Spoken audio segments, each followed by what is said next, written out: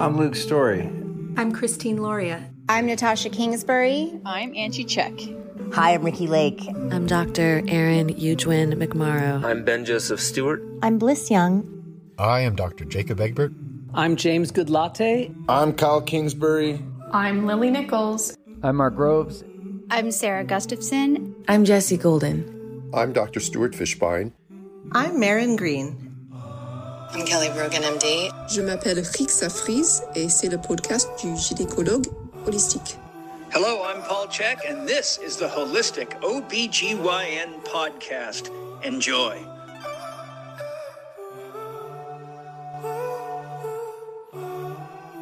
What is up, fam? This is episode 81 of the Holistic OBGYN podcast. I'm super stoked to bring Aleks Rybchinskiy onto the show, finally. I was waiting until I was actually in Austin so we could record in person, because Aleks is like, I've never met anybody quite like Aleks. Aleks is well-versed in a variety of modalities, but he found his niche in neurosomatic therapy, and you're probably wondering what on earth is that? Well, imagine you've got your brain up in your skull, and that attaches to your spine through a bone that has quite a range of motion called the atlas. And every single bone along your spine, it's hard. It has this little canal inside through which your spinal cord runs. Each of these bones, these vertebrae, they articulate around one another in very precise ways. And after years of immobility, you're not doing a wide range of motions. You're not rotating. You're not flexing, extending. You're not taking compression off of those joints. Stuff starts getting sticky. Stuff starts calcifying. And you don't have the flow of energy and information from your spinal cord to all of the periphery, including your fingers, toes, your digestive system, your vital organs, and your reproductive organs. So Aleks, as a neurosomatic therapist, will help to make sure that the flow of blood into and out of, from the center to the outside, as well as innervation to and from all of your vital organs, including the organs of reproduction.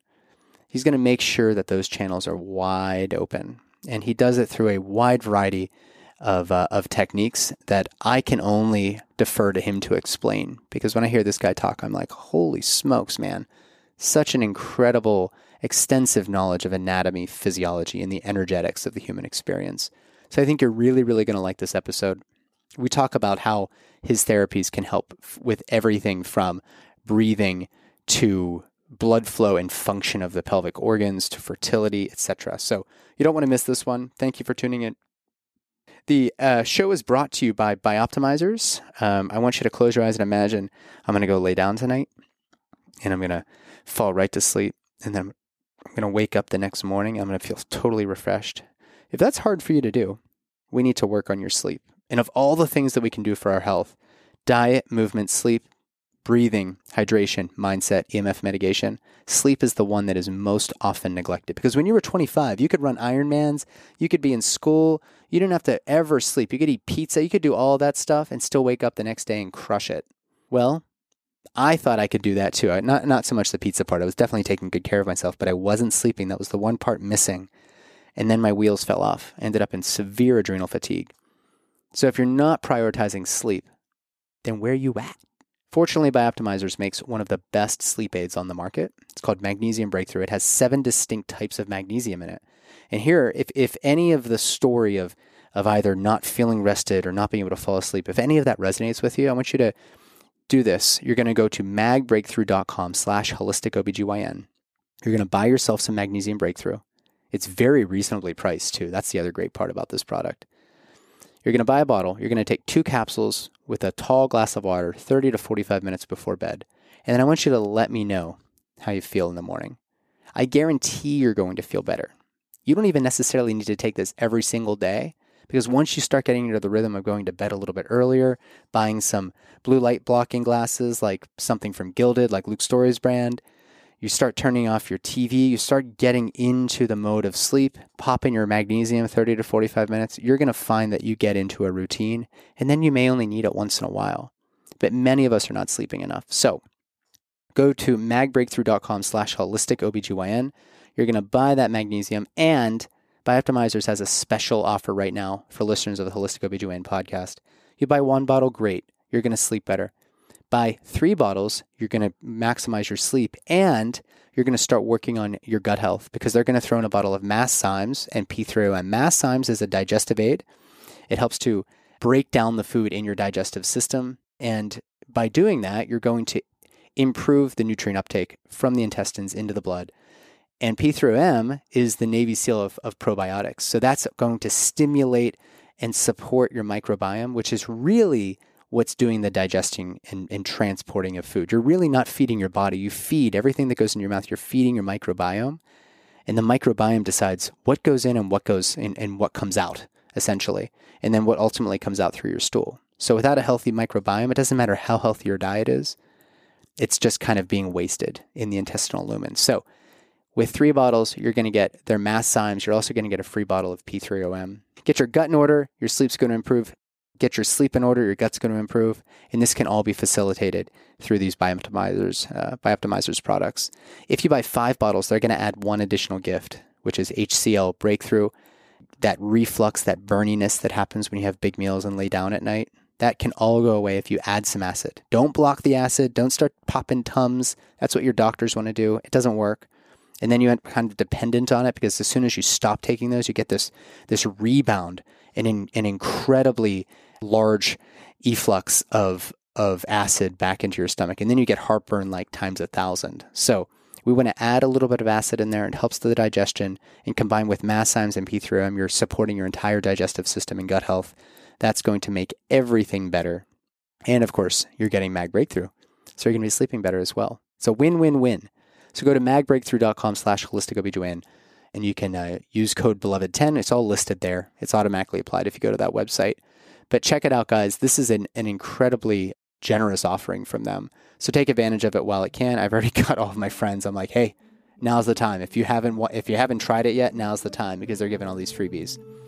All right, so support Bioptimizers. Thank you so much, guys, for supporting the show.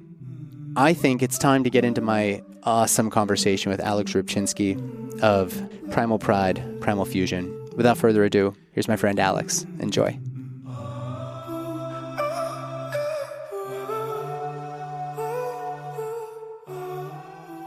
Try to help somebody understand what is neurosomatic therapy. We're not talking necessarily about chiropractics or surgery or functional medicine. We're kind of taking a little bit of all of that, combining it into a practice whereby you can do some adjustments, and et cetera. So tell me, what is neurosomatic therapy? Neurosomatic therapy is a type of body work that the best way I can explain it is they don't use one technique. Like you have people building whole empires around a technique, which means that everything that doesn't involve that technique doesn't exist because it impacts their business or who comes here. Sure. And when people ask me, oh, what technique do you do? And what is involved in that? I go, there's a little bit of everything. There's like, if you look at, there's Rolfing, there's fascial Rolfing, there's massage where you're doing, cross fibering, you're doing some petrissage, effleurage, you're doing trigger point, sports massage. It's a system that combines a lot of techniques. And then you figure out what works later if you're into it and you keep trying new things. But then what they also do that's unique, and I'm pretty sure it came from another system. It was a collection of, there was another system that preceded that. And you look at the body differently than most people. When in 90% of medical textbooks, they say the sutures in your cranium, for example, are fused, which is true when you're dead.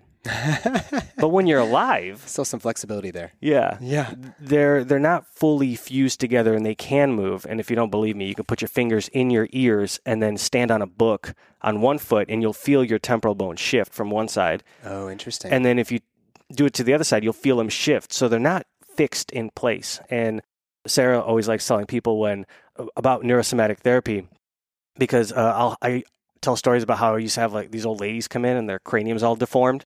And I had one lady who shaved her eyebrow and then painted it symmetrically with the other one. So when I balanced her cranium, her eyebrow looked like The Rock. She was like The Rock? Yeah, she was like this. Very doubtful for the rest of her life.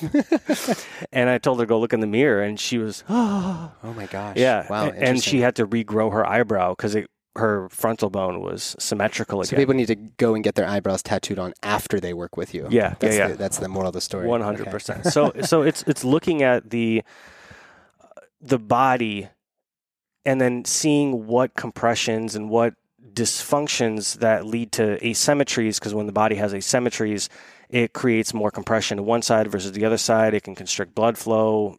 So many things that occur, and the way the body functions in this regard is your everything is programmed by your nervous system. So if something becomes off, even by millimeters or inches especially, I mean that's a big huge, gap. Yeah. huge in ranges of motion.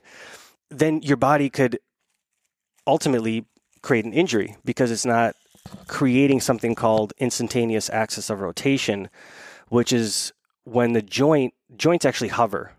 And when people, this is like going back to another term, like thinking bodybuilding talk, when people are talking about isolating a muscle, there really is no isolation in the system because your teeth have to be put together, your neck has to be stable for the nerves to be able to innervate your bicep, and then also your hands so you can grip that dumbbell and then create a bicep curl, while at the same time your bicep is curling, your tricep is decelerating your elbow.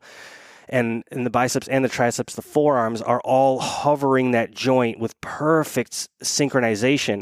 And if it's off by a degree, you create an injury. Yeah. And so think about how little a degree is on a compass.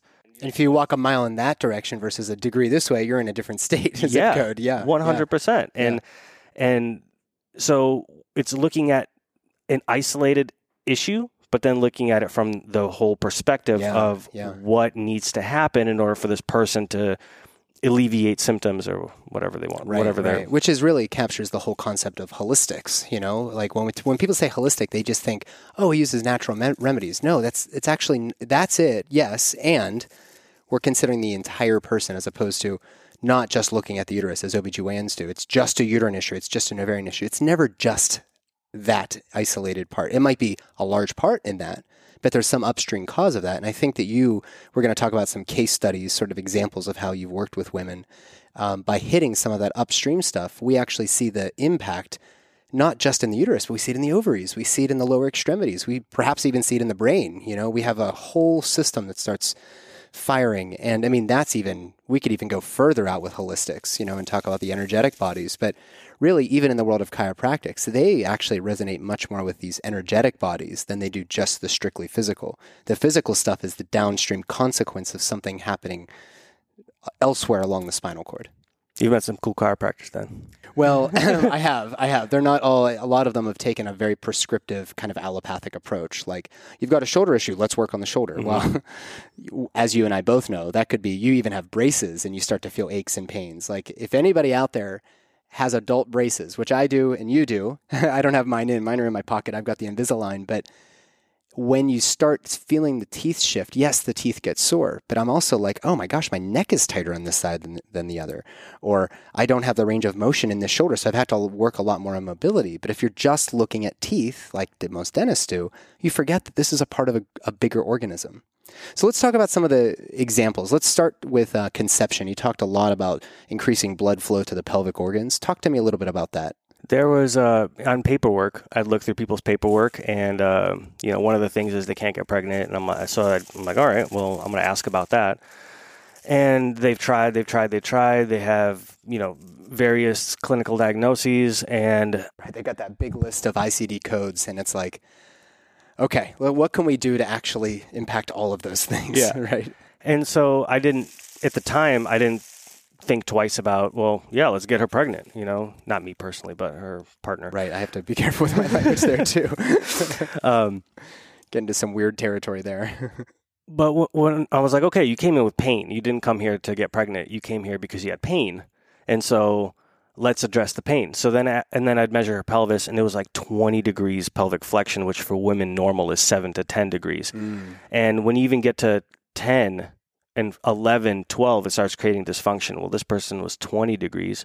And it turns out when I untorsioned her pelvis, a couple months later, she got pregnant, as one example. Wow. Then you attribute that to improving the blood flow and the energetics in the pelvis. I can only imagine. I mean, her atlas was out, which is not 50% of your rotation comes from your whole spine comes from your atlas. What's the atlas? Your atlas is your C1 vertebrae. So if you take someone's head off and you look at the top of their skull, it's the very first vertebrae that your skull sits on. It's like, that statue of the Atlas? Yeah. And he's holding the world up? Atlas is C1, and the world is your head, is your brain. Wow. And Atlas is holding your brain up. And that's why they call it the Atlas, because it holds up the world. Right on. Okay. So a lot of issues, in other words, could result not just from like what vertebrae is related to innervation of the uterus, let's say. It could also be something upstream that leads to this downstream cascade of consequence. Absolutely. Since the pelvis and the head mirror each other, your atlas, your C1 and your L5 mirror each other, and then, not technically mirror. They head and the pelvis go the opposite direction, but the C1 and L5, they mirror the directions that they go, and everything in between, without getting too technical, does things in pattern. It should do things in pattern. So your body goes this way, your pelvis goes that way, and vice versa. You tilt your head this way, this left hip comes up. So things happen, and people get stuck in certain situations and postures. And if you're not getting blood flow to your brain and you're getting compression, and for some people aren't taught that nerves they're like hoses. And if you compress a hose, you're not going to get water coming out of it. And if people study, so like when we built this thing, I learned a lot about electrical systems, which made even more sense. So I'm not even an electrician, but they were asking me things like, how far does this cable need to run? I'm like, why does that matter? And they go, well, since it comes out of the transformer at this unit, by the time it gets to your outlet, it has to be a certain unit, which means there has to be a certain gauge and a length. Oh, I see. Because the resistance as the electricity passes through gets less and less and less and less and less. Yeah. So all of that dictates what big a wire they use, but we have wires in our body. Right. And if you start lengthening them or compressing them, by the time from your brain it goes to wherever it needs to go, it's going to meet more resistance, which means it doesn't innervate the tissue that it's supposed to innervate, which means that it doesn't function. Makes sense. Yeah, it doesn't function. No blood flow, no detoxification, no restoration of its own system. And we're not even compounding the mental, emotional, and the spiritual side on top of that. Sure, yeah. On a purely physical level, if you're having an issue up here, eventually it'll mirror itself, or it's going to compensate down below, and same thing as below, so above. Yeah. And it can cause all sorts of issues. Yeah, it's funny how many people, with these past 3 years, a lot of people have been working from home, and they've got like their computer set up, and they're sitting in a desk, and they've got the chair, and they're working. They develop neck pain, and then they develop back pain, and then they develop hip pain, and then their calves become tight and their knees start hurting, and you get this whole thing, and it's all because we've got some dysfunction up here in the cervical spine. I've caught myself in that pattern too, of just looking at my phone all day, or craning my neck because I'm not in like a very ergonomic position while I'm working at the computer. So all of this is to say that as a reminder, which we've been kind of harping on already, is that the way that you move from head to toe is going to impact everything in between. And it isn't just a neck issue. And if you identify it as just a neck issue, you're going to likely fall into this pattern of developing all kinds of issues downstream, including fertility issues, including pregnancy related issues. Have you worked with any people who are pregnant? Oh, yeah. I tend not to work with people in their first trimester. Yeah, that's a good idea. Yeah. and then second is more of the, okay, let's get stuff done. And then there were some people in the third trimester that I needed to work on their head, and I couldn't have them laying on their backs too long. Yeah. So it's more interesting to have them lay on their back real quick, and you get as much done, and then you roll them over to the side, and then you're like, okay, and then you sit them up. Then I'm working with them. Like, they're in pain. I got to do something. So I'm working with their atlas on a semi-reclined position. Yeah. I'm like, I had to figure it out somehow, because no one else is going to do it. And so they're coming here, so I have to figure it out. Yeah, absolutely. But so not in the first trimester. So fast forward. So what I always tell people is we're not going to be able to do a lot in 9 months anyways, because your body's changing day by day. So the time to get these issues solved is not in pregnancy. However, there might be some specific indications where you could get, you could support them a little bit through that. So my mantra is always, let's get you as healthy as freaking possible while you're trying to conceive. And then after you conceive, you're on the roller coaster now, right? Mm-hmm. So let's get all the work done. Come and see Aleks before you get pregnant. And then It'll all probably also improve the likelihood you could get pregnant if we can get some of the nervous system, disorders or the dysfunction kind of resolved and the blood flow. How about postpartum? Because that's actually the vast majority of people who come to me with pain issues, or they've got a whole bunch of stuff stored in the pelvis. For anybody out there who isn't aware, the pelvis becomes extremely flexible.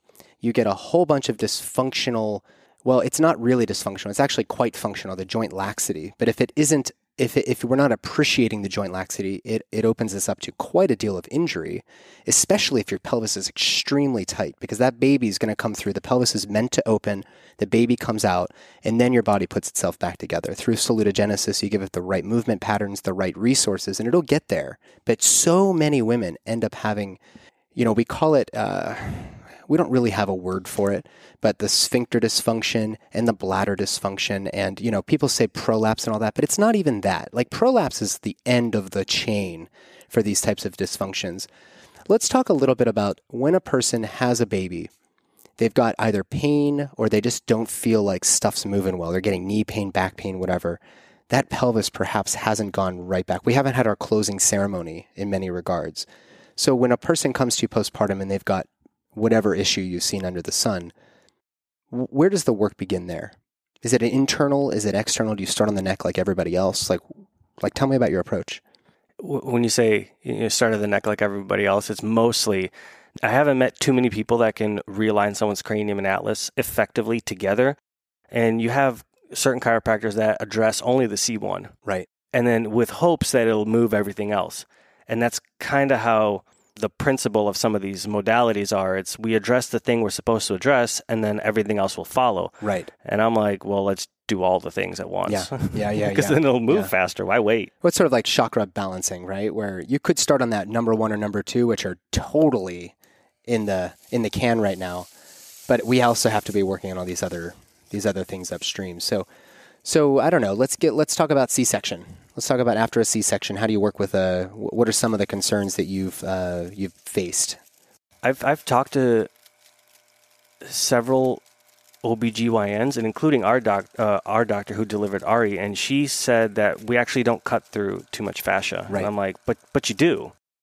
And then on top of that, I heard the fascia that you ripped on her because apparently they didn't cut enough, or maybe to stretch it out. Yeah. Yeah. And I did not expect it. Sounded like fabric tearing. Yeah. And it messed me up because I wasn't prepared for that. Everything else was great. It's like ripping a piece of canvas. I mean, we're talking about that big rectus sheath right in front of those abdominis rectus muscles. And you do score it generally, and then you extend it with your fingers. But a healthy fascia, like Angie Check's fascia, was like rock hard. And I'm sure Sarah, with how she takes care of herself, there's a lot of trauma to that fascial layer. So I'm guessing you started with that because that's probably a big area of concern for you when you start working with people. Because what ends up happening is it locks down people's breathing, and then they don't breathe. And then they don't have this proper movement. And then to really grasp this concept, anyone listening is going to have to know what the inner unit muscles are. Your abdominals, your pelvic floor, your diaphragm, and multifidus, they have to work together to speak to the outer unit, and which is all the core muscles that people train in the gym, or the abdominal wall muscles that people train in the gym, because your glutes are technically part of your core. What ends up happening is, since there's so much laxity, the body's natural mechanism is to then shorten those tissues. So then they become locked down. Now they don't breathe. Everything is either too immobile because it doesn't innervate, or it's locked down and the person doesn't move right. So we need to get their breathing restored. And so the best way to get that fascia back to the place that it's supposed to go is by breathing properly through. Yeah. And the only way to activate your TVA, or your transversus abdominis, to contract is by breathing in and then drawing in, or fully exhaling and drawing in. Either way, people need to learn how to breathe properly. Right. And most people breathe from their chest. They're shoulder to ear breathers, you know. And we all do that, by the way. Like, this isn't like, even for me, I'm very well aware of this. I've done a ton of breath work and focused belly breathing. I catch myself during the day. It's like, man, have I taken a deep breath all day long? The answer is no, because we all get so caught up in the go, go, go that we forget that, like, is like an important exercise to be doing regularly throughout the day. So continue. Yeah. So we get the breathing done right. And then when people get the C-sections done, it severs the innervation between the upper and lower abdominals, and then there's this whole conversation about there is no upper, there is no lower. It's one innervated piece. But if you look up anatomy, they're actually each abdominal muscle is innervated by its own nerve. So that's not true. From these giant plexi that nobody fully understand anyways. So yeah, it's like a bundle of stuff, and hopefully it works. So yeah, you sever that connection, you open someone up, and then how do you bring them back together? So like for Sarah, I remember she was like, oh, I'm going to go running. I feel terrible right now. And I'm like, that's the worst decision ever. Well, you got to get you doing lower abdominal exercises to retone and get your nerves innervating and controlling that tissue again. So little by little, she was like, oh, okay, fine. So she started doing her exercises, her TVA stuff, her horse stances, all the exercises that reintegrate the inner unit to the outer unit. Yeah. And 3 months later, she was like back to normal. Back to normal. Yeah, there's a big hot topic in the OBGYN space. I'll let you, I'll blab a bit so you can get some tobacco there. A big concern that a lot of women have is, everything just falls apart down there after you have a baby and this and that. And to some degree, yeah, I mean, your body changes, of course. It's coming back together now. You've transformed archetypically, spiritually, etc. Like there's a lot that happens. And physically, yes. To expect that you're going to be exactly the same before or after a baby as you were before is probably unrealistic. I mean, this is a profound change to the body. On the other hand, whenever people present in their 30s with like prolapse symptoms or their bladders kind of saggy a little, and we're talking about if you look inside the vagina, the vulva is on the outside, the vagina is on the inside. Inside the vagina, you see the cervix. Above that is the anterior compartment, below is the posterior, and that's where the rectum is, and the anterior is where the bladder is. I've worked with some really talented physiotherapists that see this in that way. And what we always say is, oh, your parts are falling out. Well, they're not falling out. You've got muscles that are tighter on this side versus this side that are actually pulling those organs down. And I found that to be a really illustrative way to help people understand that when we get the bones in your pelvis back in alignment through work like what you do, the tissues will actually restore, and that laxity will resolve itself because it wants to be in that upper position or that tight kind of rectal compartment. So do you do a lot of internal work as well as a therapist, like in the vagina, in the pelvis, maybe even rectally?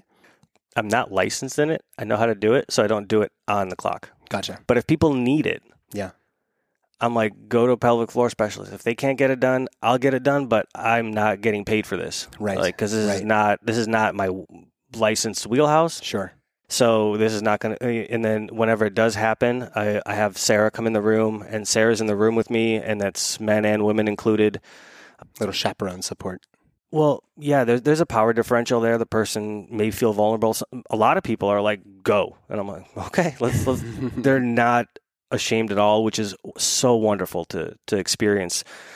Do you have to even go internally though for some of those issues? No, okay, no, because most people, like, there are pelvic muscles, like your obturator muscles, that you could reach from the exterior, but then there are some things, like, for example, if like they're experiencing their tailbones out, and now as they're getting bigger, they're getting compression from their tailbone because it's bent up. So I'm like, I have to go inside and fix it if they have no resources to do that. Sure.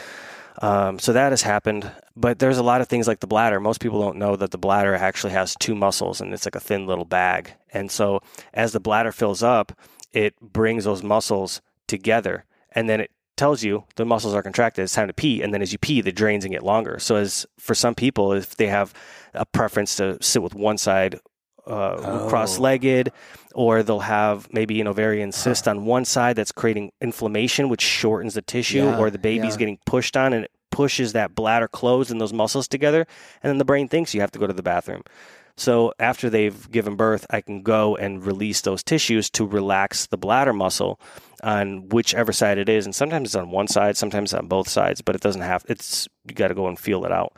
And then all of a sudden they can hold their pee in, and it's not every time they jump rope, boom, they're peeing. Right.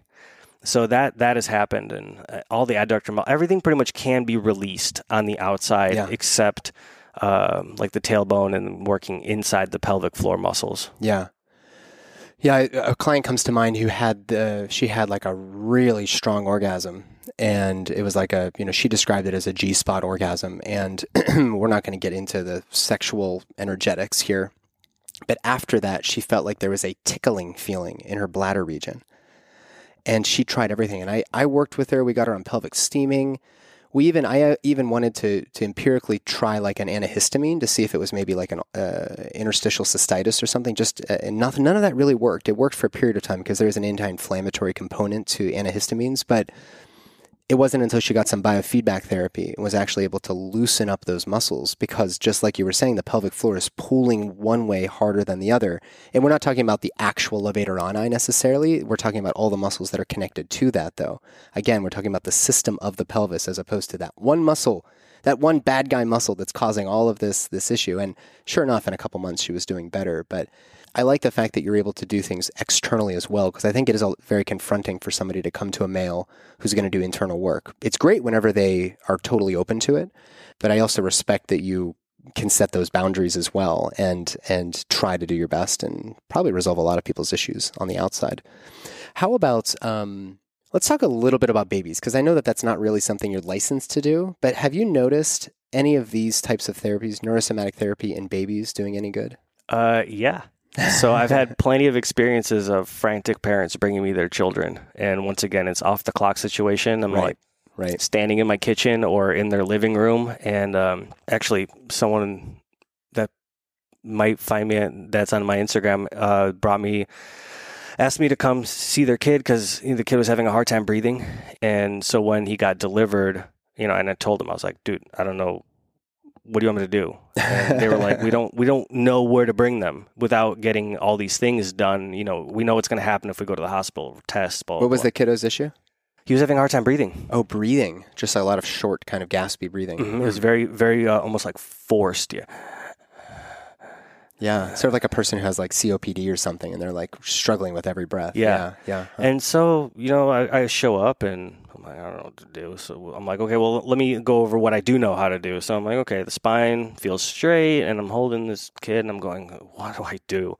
And then as I'm holding him, I'm noticing that I feel more of one transverse process of his atlas or C1 vertebrae on one finger, but then the other one is like down here, which is lower on one hand. So I'm like, And from everything that I know about what I know about kids is they're easy to move. They're easy to move. They're not bound down by mental, emotional, spiritual stress yet. And so I'm going, okay, well, I'm going to match this baby's breath. And so I'm going to hold his head and I'm going to pin the atlas. And then so as he's breathing, I'm kind of rotating his head. And as I'm rotating his head, he starts breathing more and more and more. And then it pretty much resolved itself. And I go, it's here like you go. Perfect test subject, because like you said, there's not all these other confounding variables. Yeah. And I go, here you go. And they're very appreciative. Yeah, I'm sure. And then other kids, like I had some kids with constipation issues. And so then when they brought him in, I worked on their colons, did some small intestine work, and all of a sudden, poop, lots of poop. And then the parents came back and I taught them and I sat there with them and showed them, this is how it should feel. This is what you should do. This is on the belly or on the backside? On the front side. Oh, so I taught them how to feel what the where the colon is from the ascending, descending, and transverse colon. I go, this is what they feel like when they're constipated. Because when they're not constipated, you're not going to feel them. Yeah. You have to have really refined touch to be able to feel things that it feels like silk, almost like it moves out of the way so effectively. Yeah. And then so I teach the parents how to treat their own kid, so that way they don't have to keep coming back. Yeah. And I've worked with that. Tons of atlas stuff, tons of pelvis stuff. To our kids, we'll work on one of our kids almost died of acute liver failure, and so I'd work on her liver, and then she came to me later saying, hey, my rib cage feels like it's off. So then I put her rib cage back in place. She goes, that is so weird that you could do that. No one's like saying, they're like, no, this is it now. But each one of those ribs has a joint, and all you got to do is mobilize the joint and then put it back into place while taking the big stress off of the organ. When the organs get inflamed, it'll move the body. Of course. So, but it's most people are, once they hear like that's not possible, then they're like, cool, let's chalk it up to not being possible. But I've seen so many things. And have you read the Quantum Revelation? No, I haven't. I can't remember who. By Arnold Mendel? No. Or? He's a Union analyst. I can't remember his name, but Quantum Revelation is the book. And in there it talks about experiment comes from the word experience. And so if you have experience, then, and I'm butchering the quote out of that. I was listening to Audible. I do that all the time. Yeah. So. and the mystics are the real people who have experience in whatever they're experimenting with in the quantum. Yeah. And so I thought that was a really interesting thing going, well, if you experience it and then someone else hasn't and they're trying to argue with you why it's not possible, then they haven't experienced it yet. And they need to. Yeah. Because their whole world, their whole paradigm, their whole thinking will shatter. And they go, great, now I have to learn more things, which is exactly what you want to be doing. You want to learn more things once you learn something new. Yeah. Let's go deep into it, at least to the extent that, like I got deep into teeth, for one. Because orthodontics came around because there were a bunch of dentists were going, well, why are people's teeth messed up? And we noticed that as their posture gets bad, their teeth get bad. So let's fix their teeth, and hopefully that'll stop their posture getting bad too, because they've noticed that teeth shift as people's posture starts getting worse. Interesting. Well, couldn't you flip that as well? Couldn't you say, let's fix your posture? And then, okay. Yeah. I'm not the brightest tool in the shed, but I'm making connections here. Yeah. And so if someone has good posture, good skeletal alignment, their teeth won't go out of place, but their teeth have to be locked in because the teeth they hold. There has to be interdigitation and all those teeth have to fit together because that's what locks your skeletal structure in place. So if your maxilla is off, then good luck, which is why I send most people to orthodontics. Yeah. Specialized orthodontics that specialize in airway as well. So they're working on creating width and anterior growth and also allowing people to breathe more effectively. Yeah. If I didn't see it happen, I could have also kind of written it off, but I listen to what Paul has to say, and then I go experiment with it until I see it. Then I go, oh, yeah, this makes sense. There's weight to this, or else he probably wouldn't be wasting his breath for 10 days talking about teeth as in one of his courses. And so it's really interesting to me that possible. Right. Yeah, the teeth thing I think is really a really interesting point because like we were just talking about braces and whatnot, there's a lot of people that come with sleep apnea and then they develop, if you have really severe sleep apnea, you end up developing pulmonary hypertension and that leads to right-sided heart failure and now you're in really bad shape. We can't fix your heart cells once they die. So all of this stuff about breathing, it brings to mind this dentist that I saw speak at a conference a while back before paleo was cool. And he was talking about how the generation of kids that weren't being breastfed, they have small palates, they have short palates. Their teeth are all stuffed into this little place because when you look at a baby bottle, the nipple's it's like maybe this big and this big around. And if you look at a lactating woman's breast and watch a baby latch, it's the entire breast goes into the mouth. Like there is a vacuum that's created. And those baby bottles, and I'm not saying that everybody has to breastfeed because some women are they struggle with milk supply or maybe the baby has a cleft palate surgery. I mean, there's a whole bunch of reasons why some kiddos don't breastfeed. But in our parents' generation, at least when I was growing up, I wasn't breastfed at all because it was like cool to go and buy these new formulas that were coming out. And now look where we are with formula shortage, but we won't even go down that path. I think people are appreciating that like, oh yeah, we didn't need that Harvard study to tell us breastfeeding was good. And now that people are waking up to that, kids are having less respiratory issues, not to mention less immune system issues or any other dysfunction because there's that bonding that comes with the mother and their whole palate, all of that stuff above the orbit starts functioning well from day one of life, moments after the birth. Versus, let's pop this bottle in there, and not only are you getting soybean oil and all this other junk that's in formula. Again, if you have to use formula, that's fine. There is a better option if you go to Nourishing Traditions. They've got a homemade baby formula. I digress. But this dentist was talking about how important that is for our health, our longevity, to get your mouth actually operating well. And if you don't have a large enough palate, the teeth start colliding, they start caving in, they start cracking. You develop abscesses, you get gum recession. And that opens you up to all these other bacteria that circulate through the blood and cause all this inflammatory shit and cardiovascular issues. And I mean, this is not new. This is something we've known for a long time. But it wasn't until Weston A. Price and his foundation started really promoting the work of what was his book called? Degeneration and Health and Human Health and Degeneration or something. But it was through the lens of orthodontics and dentistry. So that was a bit of a tangent, but I do think it's important to realize that for anybody out there that this is not an isolated system, the teeth, the spine, the pelvis, or whatever else. If your teeth aren't working well, or let's say that you don't have an adequate bite, you and I have talked about this before, and I know Paul Chek talks a lot about this, your performance in the gym is a direct indicator as to how your teeth are aligning and how your bite is. Could you talk a little bit about that as well? Because you had a really beautiful description of that when we were working out one day a couple months back. Something else about the baby nipple. The baby nipple is passive. And if anyone's ever tried to wrestle breast milk out of a breast, it's really challenging for the tongue. So the baby basically gets lay down and then milk goes into its mouth. No work. And if anyone's ever worked with a myofascial therapist for tongue reconditioning, it is exhausting. Wow. It is absolutely exhausting to do like a movement, and then even if you guys are sitting there right now, try to take your tongue and then go around the inside of your teeth and then the outside of your teeth, and then on the bottom, outside of your teeth and the inside of your teeth. And then keep doing that for 10 repetitions and make sure you get all of the teeth. You're not kind of like glancing over them. Your tongue is going to start getting tired. I'm on 2 rotations. Sorry for all the mouth noises, everybody. I'm on 2 rotations and I'm using muscles. Like I feel my sternocleidomastoid kicking in. I feel my neck kicking in a little bit. Like there's a lot of musculature there. Yeah. Interesting.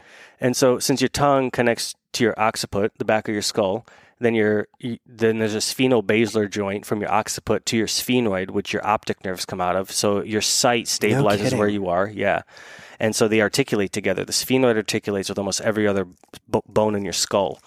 And so if your teeth aren't aligned and your tongue isn't in the right physiological position, which should be at the top of your mouth and not pushing forward up, going straight up. Yeah. And if you have because the teeth are also not bones, they're crystals. They're made up of. Yeah, they're like organisms themselves. Yeah. And so they also, when you touch them together, they create piezoelectric charges and which innervate and refresh current to your organs. And so every time you chew or you bite down, you're actually pumping your organs full of blood and muscles too, because they connect to joints. Wow. Each tooth connects to all these different things. And so your body also, if you have any kind of malocclusion or... What's a malocclusion, just for people who don't know? When your teeth don't fit together. Okay. And when your teeth are compressing on each other, they're like hydraulic presses. And so if let's say they're getting too much pressure on one and your body feels like it's going to crack a tooth, your body will disengage, which means that it will turn off your neck muscles. And as we're talking about this, since the peripheral nerves that come out of your neck are housing the nerves that innervate your hands, your pecs, your back, all of the muscles, pretty much torso up, you're not going to have proper connection to your hands. So most people that use wrist straps and can't grip the bar because they're like, oh, I'm so strong that my grip is failing on these high weights. It's usually a teeth issue. Oh, interesting. So I recommend people get mouth guards for when they exercise. And all the people at home can try this. You could get a hand dynamometer, which basically you squeeze and it tells you how much pounds you're putting out.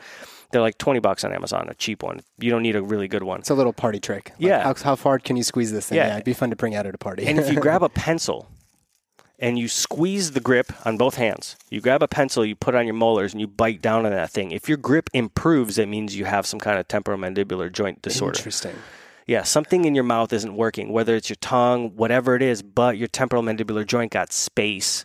And so your brain is going, oh, well, we're not at full capacity. Our teeth are safe because you're biting on something that's kind of malleable, but it's still dense enough that you're not going to bite through it. Some people do bite through the pencil.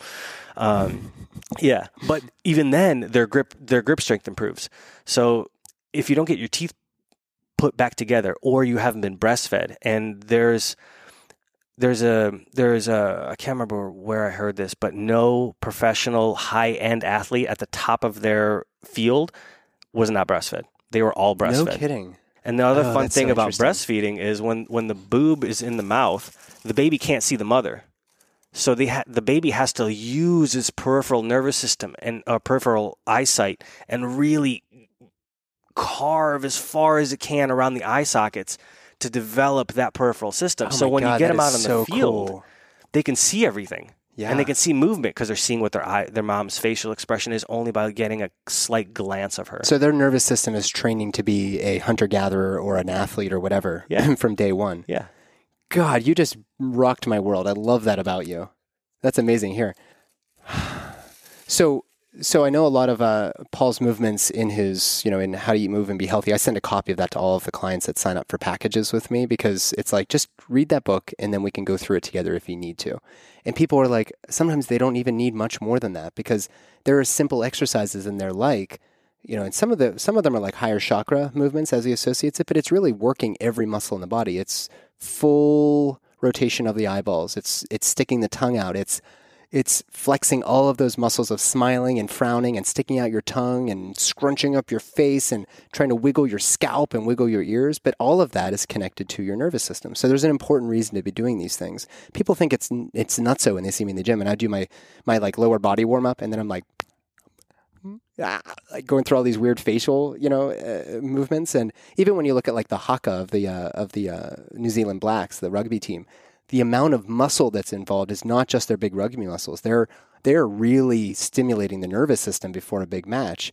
And of course, there's a lot of beautiful, compassionate reasons that they do the haka. But on top of that, they're also warming up parts of their body that the other team, maybe just totally relaxed, dead face. You see the marathoners, they're running and they're like, but that kind of looks like the face of a baby with a baby bottle, where it's just this kind of mindless sucking calories down versus...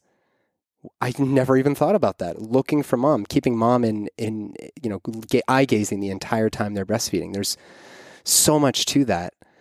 And they go from one boob to the other boob, so they have one side and the other side. Yeah, right. And you also watch a little kid's feet. Their feet start to do this little toe movements, and of course they're happy, but their bodies, the entire body is engaged whenever they're breastfeeding, and you probably get that to some degree with the bottle. But now that you've mentioned it, I'm going to start paying attention to that when I'm working with clients who are breastfeeding or bottle feeding. It'll be really interesting to see. Man, we could go down that rabbit hole really far. Let's talk a little bit about your pedigree, Aleks, because I think that's important for everybody to understand.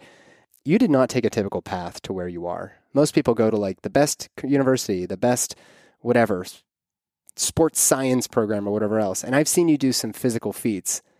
And namely, the most recent one was, can you get off the ground with a dowel rod behind your back? And you front flipped onto your feet. And then you're also practicing archery on balance balls, Swiss balls, whatever. How did you get to do what you're doing? If somebody was like, I want to be like Aleks. I spend a lot of time visualizing what I'm doing before I do it. Yeah. And in recent observation that I've had was I was trying to figure out how to do an Imanari roll in jiu-jitsu, which is basically you lay on your back and you grab someone's foot, but you have to invert, go upside down, and then wrap your legs somehow in them. And I couldn't figure out how to wrap my legs around them because I can see them doing it on the floor, but then I realized there was a disconnect between when I was going upside down and I didn't know what I was seeing. So I sat there for hours and I didn't sit there and do nothing, but I was cleaning something and I was visualizing this roll, and I would try to, because the disconnect was when I was upside down, I was discombobulated. The moment I could transition upside down and know where my foot was supposed to go and where my hand was supposed to go, I went and I can hit it all the time. Interesting. Yeah. So is that something you developed? Like, were you an athlete your whole life, or was this through the work you've had with clients that you started to develop a sort of a I don't want to call it new proprioception, but you really became an advanced proprioceptive human, where you really know where you are relative to your environment. Was that through the work, or was it just through athletics your whole life? How did you get there? My parents worked a lot, and I spent a lot of time on my bike outside. Doing really reckless things and not safely. Let's launch over it. Full sending everything. You know, I'm like, well, I hope I you at least have fun doing it. And so I would take my bike through off these jumps, and it started with little jumps to 20-foot jumps, and not what you see on the Nitro Circus these days. Which those guys, I'm like, holy. What's cow. that guy's name? Danny? No, not Danny. Not Danny. Travis Pastrana. Travis Pastrana. Yeah, that guy on his motorcycle, and then he's kind of like that. He gets on a bike, whatever he's on, he's absolutely crushing it. Just feel it out. Yeah. Yeah, and then there's times where the bike goes up and you're supposed to go down, and you have to figure it out. And then you have this. Have you ever read the book Rise of Superman? Yeah. And so they talk about how time dilates. And so with enough adrenaline going through your system, it's either there's a sense of danger and things slow down. And I got a chance to try different things. And then sometimes my body would auto-correct, going like, this is what you're supposed to do. And then I would remember it. And I'd visualize myself doing it. So the next time I hit the jump, I would do it consciously. And it's the same thing with everything that I do. And even why the biggest reason why people can't gain muscle, because I used to be 240 pounds and less than 7% like body fat. Linebacker, weren't you? Mm-hmm. Yeah. Never steroids, never testosterone. And all of that was, I remember in the gym, someone was telling me in high school, this guy, because I started working out in high school, my parents wouldn't let me work out. And because I died when I was 3, so I can see why they were overprotective of me. When you died when you were 3? You didn't know this? No. I had so I died in the hospital. I had laryngitis and my airway occluded, and I suffocated in my sleep because the nurses gave me sleeping pills so my mom can get some rest. Oh my God. And thanks, then, Doc. Yeah. And then so I couldn't breathe. And so then they had to drain all the pus out of me. They cut me in my throat here. They drained my lymph nodes out full of pus. And then they had to resuscitate me with adrenaline to my heart. And that worked. Smokes. And then they gave me a tracheotomy I have a little tracheotomy scar there. Scar. I never even I didn't even notice. That's amazing. And they resuscitated me. And so from that moment, I can see why they were very overprotective of me. But that actually, through the individuation process, made me the complete opposite. And I'm like the most reckless person in terms of, you want to run through that? Let's do it. You want to jump off of that? Let's do it. You want to drive fast? Let's do it. It's because I didn't feel alive. Yeah. So I did things that made me feel real alive, that brought me close to death. And so it was a lot of that. It was a lot of time dilation and visualization and the gym, the locker room. So I heard in the locker room of the gym, and the guy was basically saying that this guy worked out by not working out. And all he did was he concentrated on, and he was into martial arts, and he concentrated on the movements like he was working out, and he gained muscle. And I was like, what? Yeah. And so that became a data point, but then I also integrated that into what I was doing, which was actually connecting with my tissue. Yeah. So I would move and feel every tissue. Like if I feel my scapula wing, I would try to bring it back down. And even that little subtle shift, I would feel a better connection with my body. And then so I would always try to maintain connection with my body when I did anything. How most people, let's say, if you go into a CrossFit class or do marathons, they're so disconnected. They're like, I want to get this over with. Yeah. But I'm the opposite. Yeah. I want to be in my body because that's the only time I feel alive. And when you die, there's this leaving of your body that occurs. And so that was always been easy for me to leave my body. And then unconsciously back in the day, I didn't know I wasn't in my body, but I did things to get myself back in my body. And visualization kept me rooted while doing all those things. Man. So that over many, many years. And, since you bring that up, and since a lot of my audience is going to be thoughtful about working with you and this and that, even the exercises that prepare women for birth, there's a lot of visualization, like all the hypnobirthing, hypnobabies, those programs. It's all about visualizing your body opening up. And even Ina May, who's her legacy is the farm, spiritual midwifery, etc. She and a caravan of midwives went across the country in the 60s following a guy who was a speaker at Berkeley. And on their caravan, it's the 60s and 70s. People were getting pregnant and then having babies because they were taking forever to get across the country and without any real destination. So they started just attending births there, and they developed this whole paradigm of midwifery that is way more in touch with our ancient roots than it is the over-medicalized, pathologized system that I have left and hold at an arm's length now, But the one big thing that Ina May always talked about was when you're going to have a baby, there's a cervix, right? The cervix is really at the whim of the uterus. The cervix is the part of the uterus that opens as a result of a baby's head coming through the pelvis. So we focus so much on just that. And she's like, if we're going to focus on the cervix, let's not focus on the closed cervix. Let's open our mouths, open ourselves up. And a lot of the visualization is your body is opening. So this gets into like Dispenza's work and a whole bunch of other people that, that you and I talk about. But what you're saying is that this mind-body connection is very literal. That if you are imagining your muscles doing this thing, or your pelvis opening, or your cervix opening, or your contractions bringing your baby into the world, that is what is going to happen. If you're afraid and you're tight and you're closed off to this, then your body responds as well. So there's something, really powerful to this for anybody out there who's going to have a baby, let alone healing your body after pregnancy. And the next part of this may go a little bit too woo for people, but unless... I'm way out of the woo closet, brother. unless it's karmatic, I would say. So someone is visualizing that they have a really pleasant birth, but it ends up being traumatic. Yeah. That is more karmatic than it is, they didn't do something right. Yeah, right. Oh, yeah. I totally want to acknowledge that. You're not guaranteed to have an openly, like an ecstatic birth and this and that. There's far more to this process. I talk about birth as a sacred transformation and all of that. So I'm totally with you there. I also think that when people are like, I need to get as strong and buff and fit as possible in pregnancy, and they forget that like this is actually a surrendering process, and wherever your mind goes, your body goes.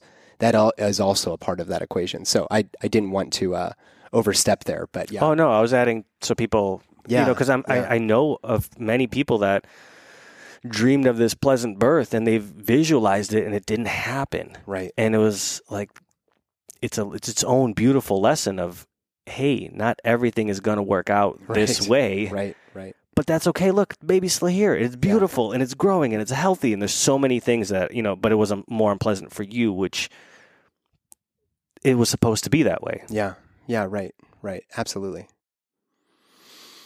Well, knowing where you came from personally, and then I know your story as to how you got to be practicing the way you did. I know you took things in a very different approach, even from an academic standpoint. You have VHS tapes, if I recall seeing, of Paul Chek's work back in the day, right? Or DVDs. Is it DVDs? Okay, so you're not that far back. You're not like James Good Latte back.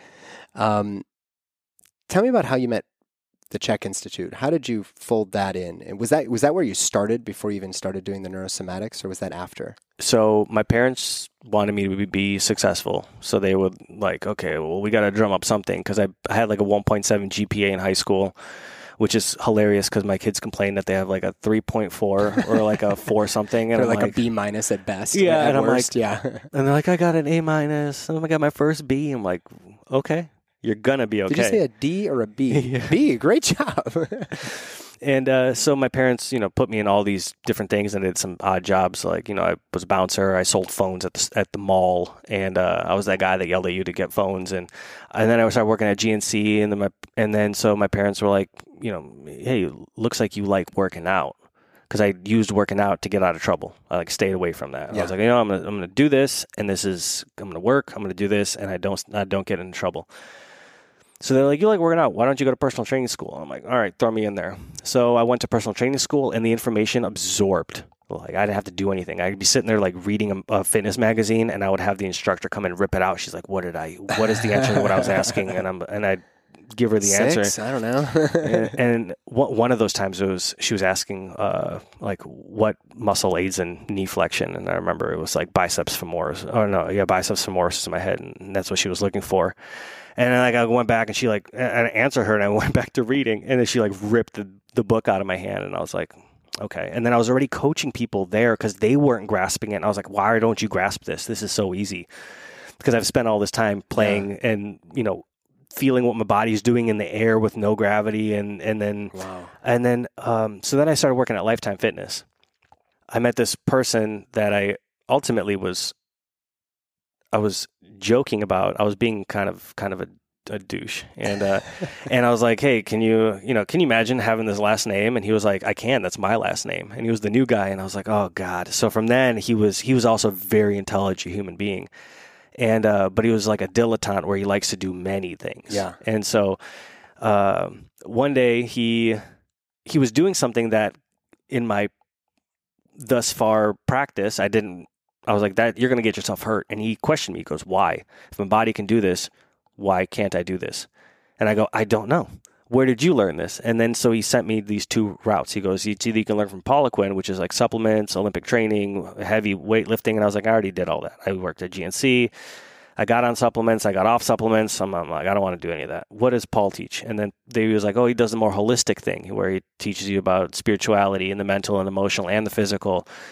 And everything in me was like, yeah, I'm going to do that. And then I went and bought every... Paul Chek you're talking about. Yeah. And I went without even... I didn't even look at who Paul Chek was.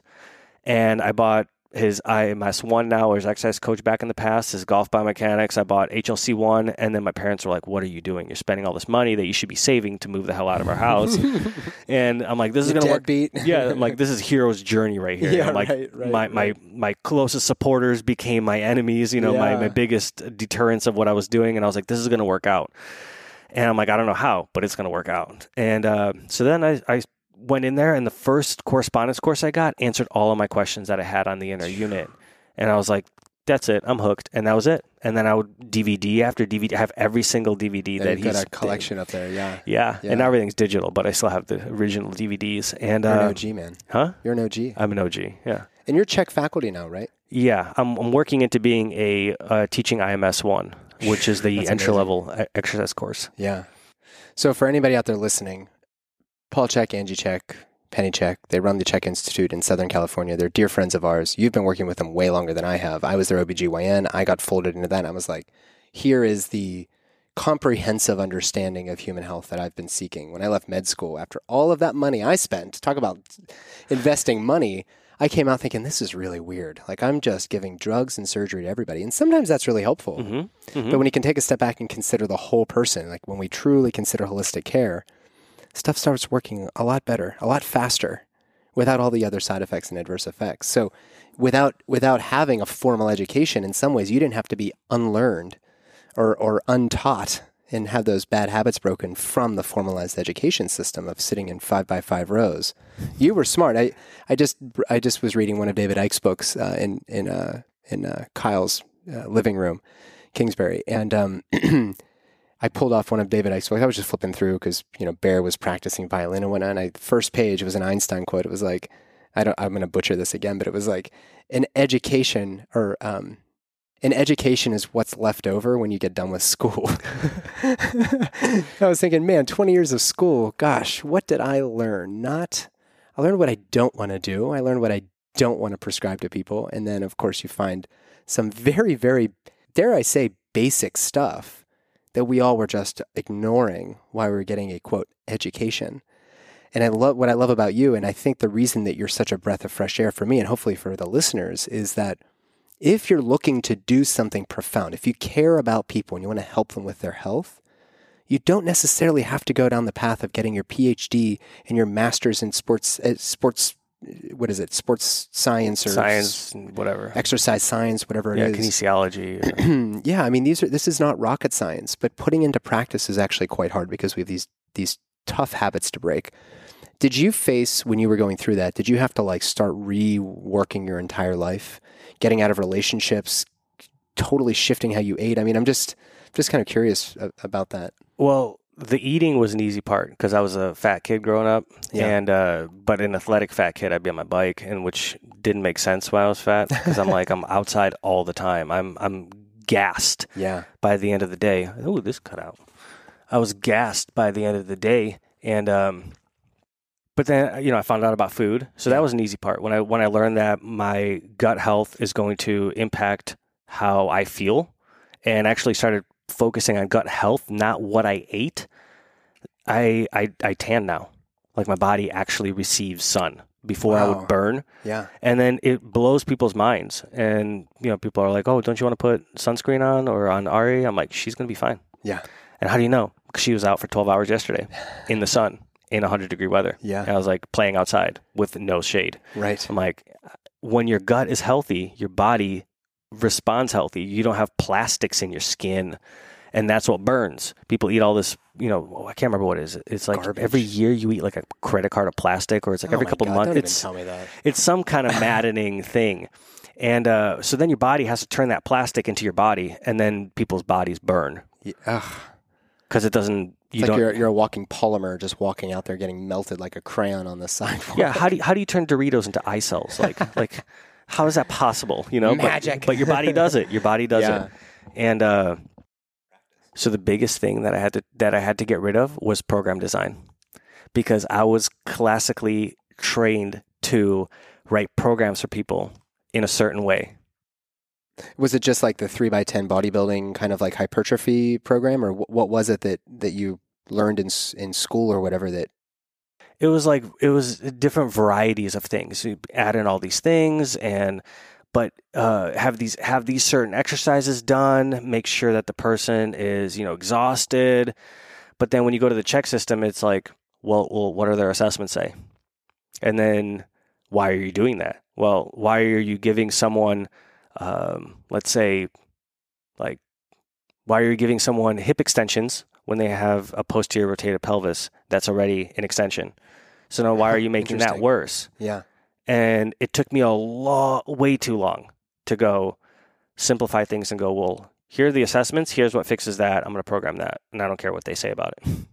Because that was the ultimate thing that kind of was the insecurity that they were going to say something, because most people have this experience with trainers and health coaches or exercise prescribers that, they should be exhausted. They should be tired. They should feel like they worked out. And that's not really the case. And so that was the biggest part. It's an addiction to that, feeling like I worked out. Yeah. It's like, how do I give, a professional athlete like crawling exercises and breathing exercises? They're going to totally not come back. Yeah. And it took a long time before I unwired that and was like, I'm going to make this actually super simple. Whatever their assessments say, I'm going to give them an exercise that fix that. And then I'm going to reassess them. And then if they're not better, I'm going to give them a better exercise to fix that. And if they get better at it, but their structure doesn't change, I'm going to keep giving them exercises to fix that. And when it's balanced, I give them a balanced program to balance both sides. And like, that took so long to unlearn. And it was years. It was like 7 years, maybe even 8 years before I grasped that. Because when I used to write programs that were every day were different. So when I worked at Lifetime, I'm like, how are people getting their programs done so quick? Because every time they would come in, I'd write them a new program based on what their needs were and what they were doing the time before. And I would create so much variety, and my clients would get crazy results, but it took me also forever to write programs because I was never assessing people. And so the only assessments I would do is I would visually look at them and I go, well, this looks weird, so we're going to change that here. Yeah. And so then I would do it all visual. And then I met Paul, and everything was now more quantifiable and accessible. And so when I would test out, they're like, you don't get this exercise stuff. I'm like, what do you mean I don't get it? They have a new program every single day they come in. And look at the results. Yeah. We get so caught up in the protocols and the procedures in order to be efficient. I'm guessing at Lifetime, most people are doing exactly what the medical system does, where you fit this, here's the program. It's not so much what does the person need, it's here's how we do things here. And then we start fine-tuning. Versus what you're doing is you're doing what I do in medicine, which is a lot harder. It takes a long time. Like we might talk for 90 minutes before we even start treating anything or diagnosing anything. It's a matter of really appreciating what does this particular person need to reharmonize with their surroundings given their particular story in this particular context. That's what we're lacking, and that's what I love so much about what you do. And I'm not saying that to fluff you up on the podcast. There unfortunately isn't enough of you and Sarah and me in the world. But I do think within the Czech universe, I do think that there's a lot of that personalized approach coming through. And fortunately, people are finding that it actually works. Like, we're not just blowing smoke up your butt. Like, there's actually a reason why you should do this movement and you should do this movement. And then maybe we swap it. And I'm oversimplifying. When you guys overdo it, switch. Yeah, exactly.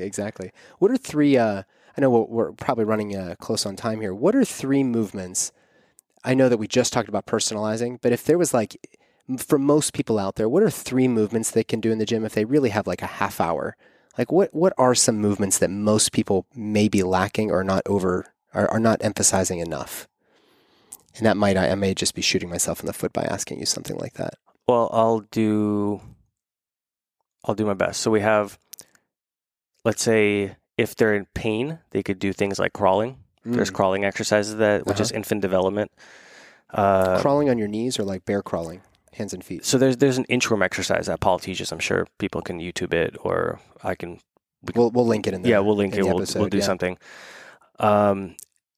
And that's great for restoring posture and getting your head and your pelvis to talk to themselves. That's a great one, I'm sure. And it's like, you know how babies don't have the use of their arms and legs, but somehow they move around the crib. And you're like, how the heck did you move around? So that's they inchworm around everywhere. They're developing their neck musculature on a flat surface, so that way when they stand up, they can maintain that posture. Because when we go forward, our head goes forward, but the inchworm teaches our anterior neck muscles and every muscle to function while you're on a flat surface relative to the pelvis. Yeah. So when you stand upright, there's more chance and likelihood that your head is going to be on top of your body at this point. Okay. So that's a good posture if you have like forward head and you know your pelvis and your head are all disintegrated and they're not working. Not disintegrated, like combusted, but disintegrated, not communicating. Yeah, not communicating. Yeah. So then there's let's say an integration exercise is like a supine lateral ball roll. You lay in a ball with a stick, and basically the ball is behind your back. You're in like a hip thruster position, and you're in a hip thruster position, and basically what you're doing is you are shifting from one side of the ball, which now, as the ball now leaves the center of gravity, my body wants to rotate. So then it's my responsibility to get my obliques to create rotation without actually rotating my spine. Got it. So it's a safer way to rotate for people that have a mismatched pattern, or they do shifting, or they don't rotate. They're like runners. Even though the body moves in all planes of motion, the spine moves in the transverse motion. But it's one foot in front of the other for an extended period of time. Right. And and most people do very bilateral or very symmetrical lifts. Like they bench press, they do a 2-legged squat, they do they do a pull up with 2 hands fixed. It's very symmetrical, and they're not getting out of that plane of going forwards. Right. And if anyone has recovering from an injury, or women that have a C-section, it's a great one to start getting into your body again. Because if you ever get feedback from a mirror, it's mind blowing that you're like, oh no, I'm perfectly holding level, and you see your body shear one way, or you see it rotate, or you see your hands compensate. You'll see the shoulder dip, but then they're like, no, the stick is even, and you're like, no, the stick is not even. And then a good strength exercise, which is probably one of the most controversial things, because, you hear on Joe Rogan about that guy. I think the deadlift, if you take the time to learn that movement properly, it's one of the most used movements ever, including things like football. No one squats in football, but they have them squatting in football. More people hinge. The hinge. In football. Because when you make contact with someone, you don't extend your legs. You bring your hips through, and that's how you explode through people.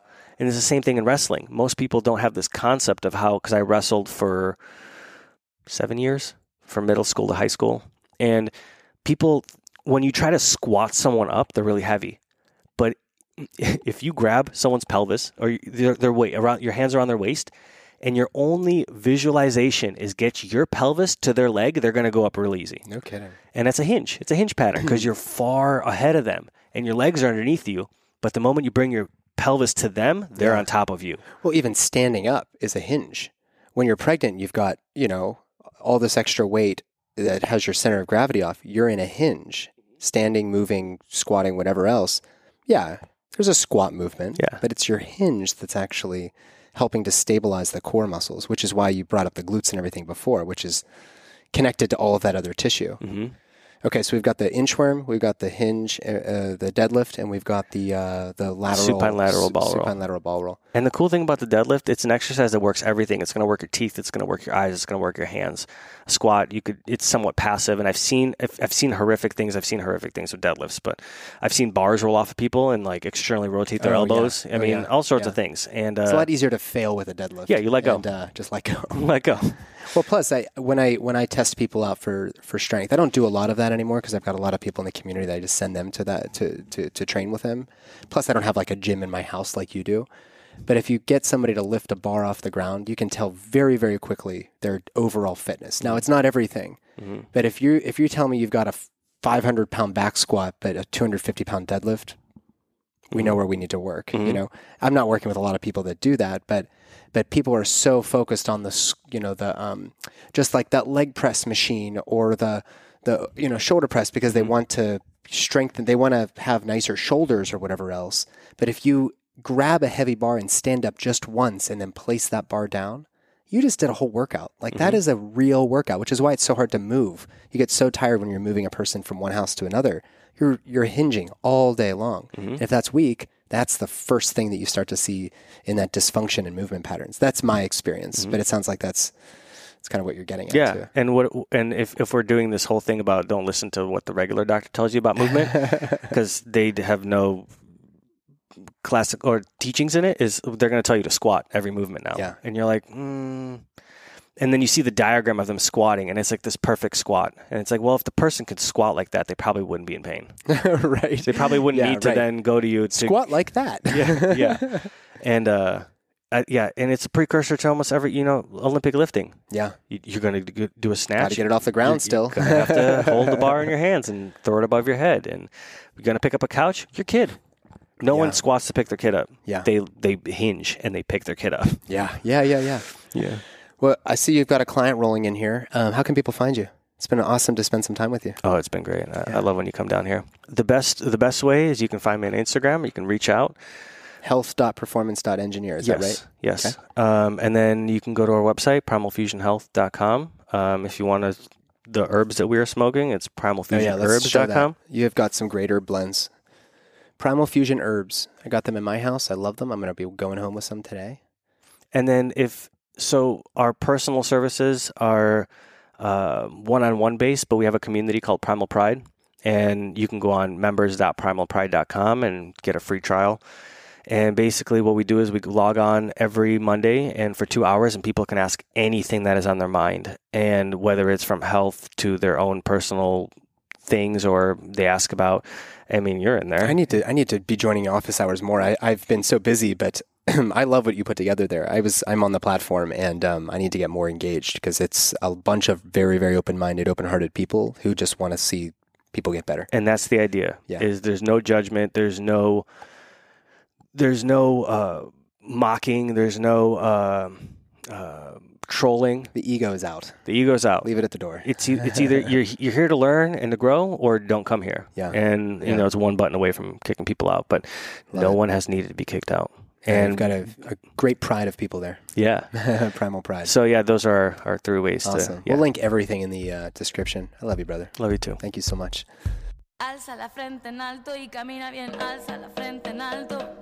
Alza la frente en alto y camina. Alza la frente en alto. Alza la frente en alto y camina bien. Alza la frente en alto. I'm telling you, there are people like Aleks out there. Believe it or not, it's not an orthopedic surgeon. It's not your primary care doc. It's not the neurologist that's going to help you out. It's going to be somebody like Aleks Rybchinskiy. And as a neurosomatic therapist, I feel like he has a toolkit that is so unique that I don't really know sometimes who else am I to send this person to than Aleks. And a lot of people are like, yeah, I don't know. And I'm like, well, that's on you. He's out there. He can be found. You can work with him at primalfusionhealth.com, a company he owns with his wife, Sarah Gustafsson, another dear, dear friend of mine, 2 of my favorite people on the planet. They're both in the Czech tribe, and they both approach health through a truly holistic lens. They also operate Primal Pride, which is an online community through the Mighty Networks app that for a reasonable monthly fee, you can join in community with a whole bunch of other practitioners and people who are seeking truly holistic healthcare. And I think it's very, very well worth it. You'll find me in the Pride as well. So all of that will be listed here in the podcast description. Thank you, Aleks, for spending some time with me, brother. I really love you. The episode, of course, is supported by Optimizers. Go to magbreakthrough.com/holisticobgyn. You can try their magnesium breakthrough products. 7 distinct types of magnesium will help you get your most restful sleep every single night. And for a limited time only, using that website, magbreakthrough.com/holisticobgyn, you'll also get some goodies if you buy 3 bottles or more. I can't recommend this company enough. Thank you, Wade, for putting these products together because it makes my life so much easier as a holistic health practitioner. Because I know exactly where to send people. So when you go to that website, Beloved10 will get you 10% off, but all of that is explained there. I assure you it's very, very, very easy. Remember, everything on this podcast, which is a 501c3, is educational. If you want to actually work with me, if you actually want some medical advice, you got to find me at belovedholistics.com. My name's Nathan Riley. I'm the Holistic OBGYN. And there you can book one-time consultations, although I generally recommend my package, because if it took you 10 years to develop this issue, whether it's fertility, it's abnormal periods, painful periods, you've got issues with your adrenals, you've got issues with your sleep, with weight, you're struggling with the transition through menopause, pregnancy, postpartum, anything under the sun in the primary care women's health space, I'm your guy. But if it took you 10 years to develop that problem, it's going to take at least several months to get you on the right track. So find me at belovedholistics.com. You can do the one-off consultations, book packages. And if you're a health coach out there like Aleks and Sarah are, Sarah's in my program. I have a collaborator program whereby you have an MD consultant to turn to anytime you want to run anything by them. I can order labs, I can order imaging, I can interpret operative reports. I was trained as a surgeon, remember that? I've got the whole gamut, plus a very, very deep toolkit of a lot of other alternative modalities. So you can find all of that at belovedholistics.com. You just first have to join my private association. I work in the private. I do not work with policymakers, legislators, insurance companies. I don't work with any of the other things that I see as obstacles and constraints to you getting truly holistic care and really lasting vitality. So belovedholistics.com is my site. If you're really liking what I'm doing here, support our sponsors. Go and try Mag Breakthrough. I'm not leading you astray. I don't work with every company who reaches out with a sponsorship. I only have a couple sponsors because I really believe in these companies. So support them. But you could also go to iTunes, leave a 5-star review. It's the brainiacs over at iTunes have figured out one way to track a podcast, how well a podcast is doing. And that's how many 5-star reviews they have, period. So if you've got 5 seconds, go and do that. If you've already done that, thank you so much. Share these episodes with all of your friends. Let's get the word out there. There's some really fun stuff happening over at the Holistic OBGYN podcast, and I am so grateful for so many people's support. So thank you, everybody. My next guest on the podcast is episode 82, Doria Karim, who's the daughter of Ibrahim Karim, who developed the entire biogeometry program, which is really the physics of quality embodied in a very practical, very easy do-it-yourself EMF mitigation, EMF harmonization program. And it's not so much a program as, hey, here are some basic tools to allow you to reharmonize with your surroundings, which was really the name of the game in salutogenesis through the lens of Steiner and anthroposophy and homeopathics. I mean, it's really not rocket science, but it seems like that because we've become so far astray. We've reduced everything down to just the meat and bones of the human body. Well, what about all of these other waveforms around us? I mean, there's important stuff here. And fortunately, Ibrahim Karim, who's really an architect, but he developed this entire scientific body of work known as biogeometry. And his daughter, Doria, is my next guest. So that's not one that you want to miss. I will see you guys then. I'll see you there. Take care, everybody. Alza la frente en alto y camina bien, alza la frente en alto. Alza la frente en alto y camina, alza la frente en alto. Alza la frente en alto y camina bien, alza la frente en alto.